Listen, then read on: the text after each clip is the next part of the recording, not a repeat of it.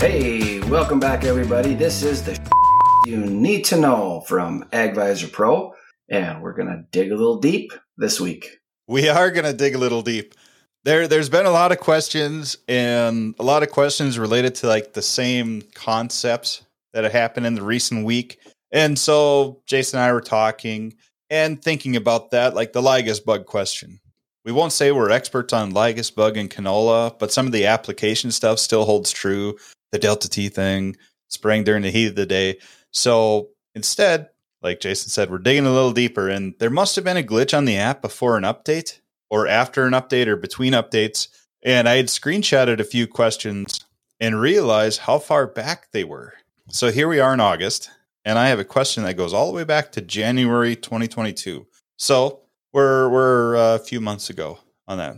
Let's just say this is 8 months ago. We'll call this a throwback, but this is a great question because this is priming for what's coming up, and that's soil sampling and soil fertility.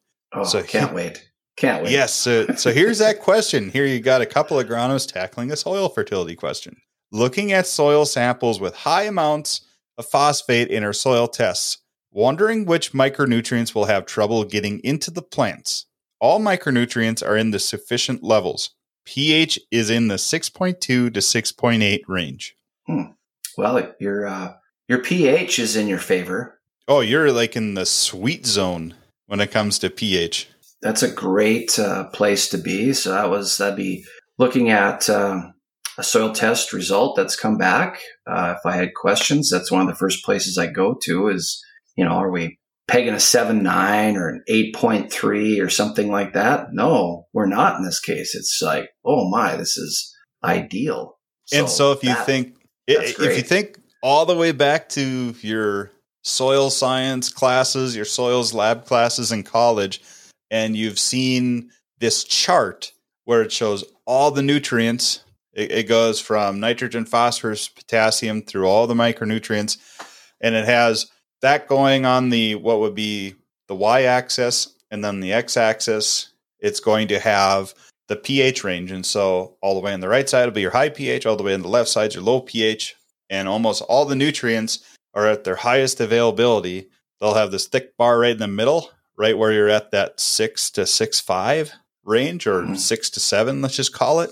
Yep. Or that 6.2 to 6.8. Holy crap. Like you are like in the sweetest spot. That's where everything will be the most available. So that's really going good for you. When you get into the high pHs, there's a lot of things that can tie up easier. And you get into the low pHs, obviously, there's other things that will tie up easier. But to start out, that's you're on a growing medium right there. Like you couldn't ask for a better soil to be starting with. Yeah.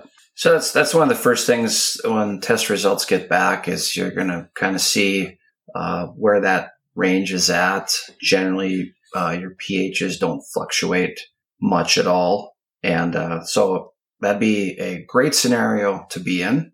Then probably the next place I'm going to check is, it was mentioned that the micronutrients are in that sufficient range, but I'm still going to look at all the numbers that are coming back in their parts per million just to see what that is, because it doesn't take big numbers to make them sufficient.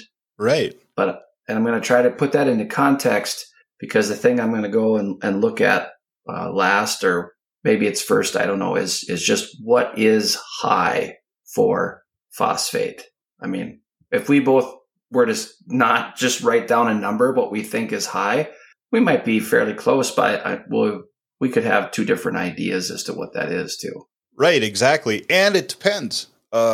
When we talk just parts per million phosphate, at least where we are in North Dakota, and I would say a lot of the Western U.S. and into Canada, at least to Western Canada, we're going to be going off of an Olsen phosphate test. And so those parts per million numbers are generally lower than what you would get with a Mehlich 3 or a weak or strong Bray. Yep. And those numbers be higher. So that has to be put in context too when you're reading a soil sample or a soil test result. I'm very happy if I can get to a double digit number, 10 or higher. That's kind of like, hey, that's awesome. But I have a lot of soils that come back. They're in the, anywhere from 3 to 8.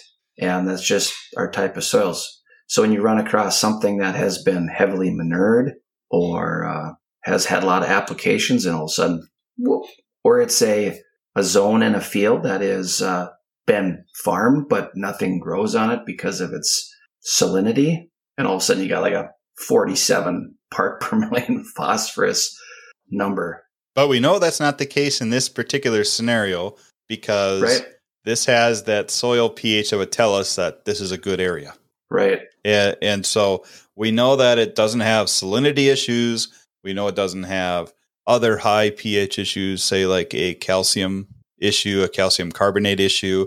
It's not a low pH issue like aluminum or iron tying up phosphate. You're just, again, right in that sweet zone. So there's another infographic. You can go on Google. You're going to find 100 of these things. Type in Mulder's chart.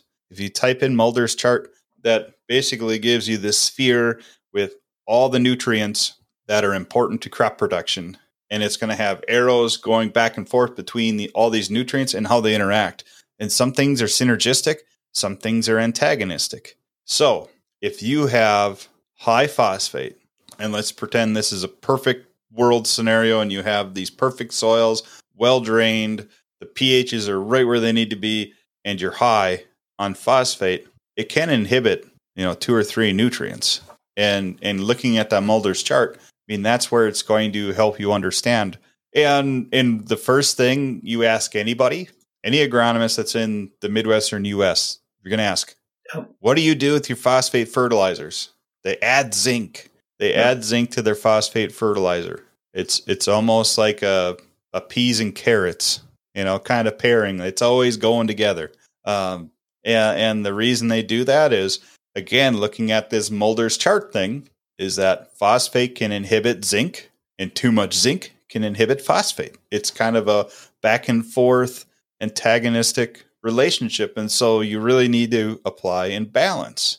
And so that's the first thing without knowing any context, is that probably zinc. Yeah, and that is spelled Mouldders. So if you're going to look that up, but you're absolutely right.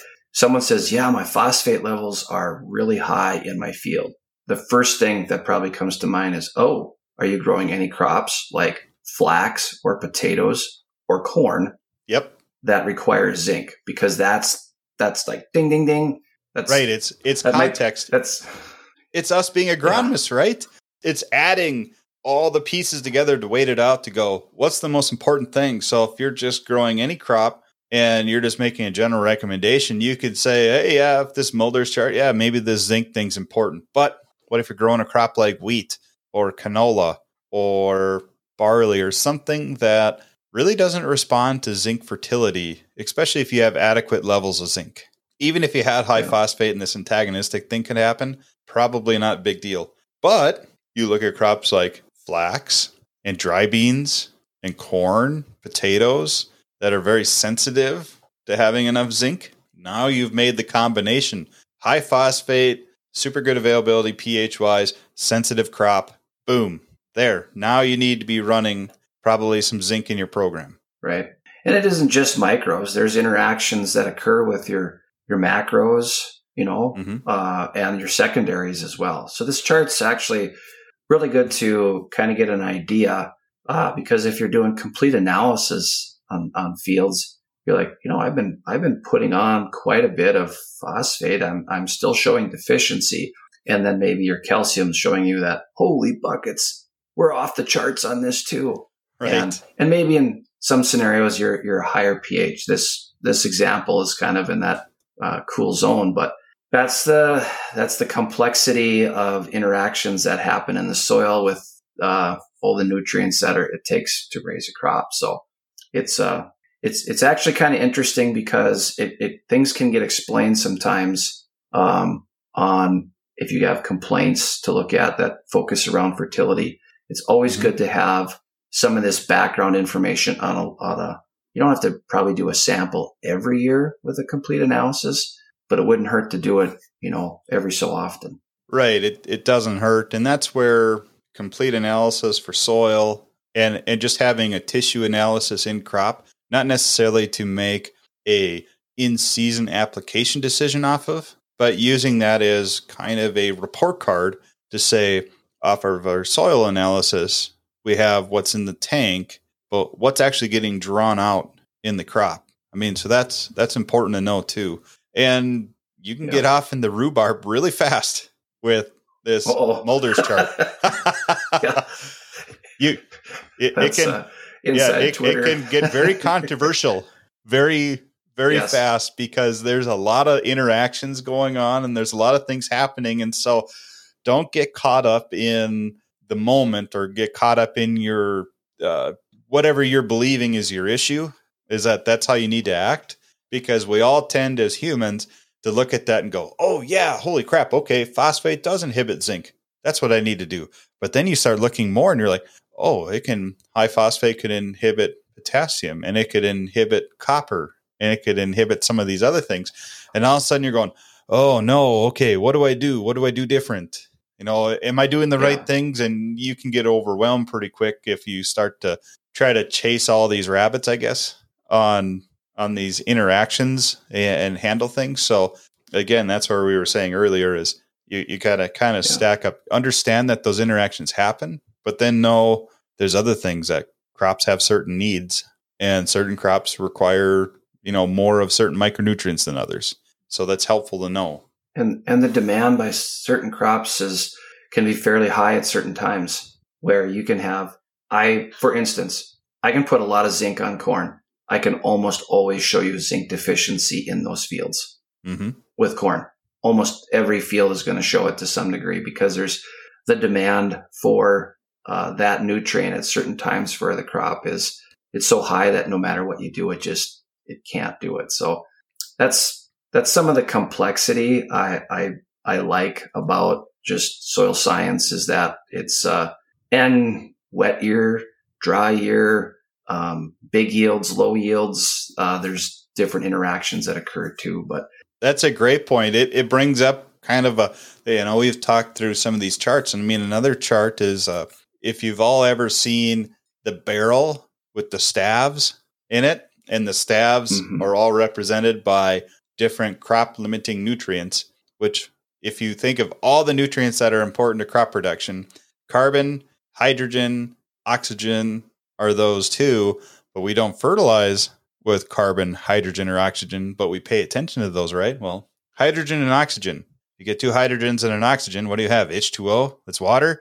That's right there is your most limiting nutrient period that the crop needs. And so, like you were saying, weather-wise, if you have a dry year or a too wet of a year, that influences nutrient availability. The other limiting thing is money. And some of these prices. Yes. Right? Because look at where all these input costs have gone on fertility side. So that factors in greatly with things that you want to do. And then the other side of the coin is the things that you actually can do. So that really curbs some of the stuff down. So it's always some of the discussions that are online with fertility are always interesting. And we just thought, well, we're getting close to harvest coming off. If we got a lot of crop leaving the field, we're going to lose some nutrients. We're going to have to replace.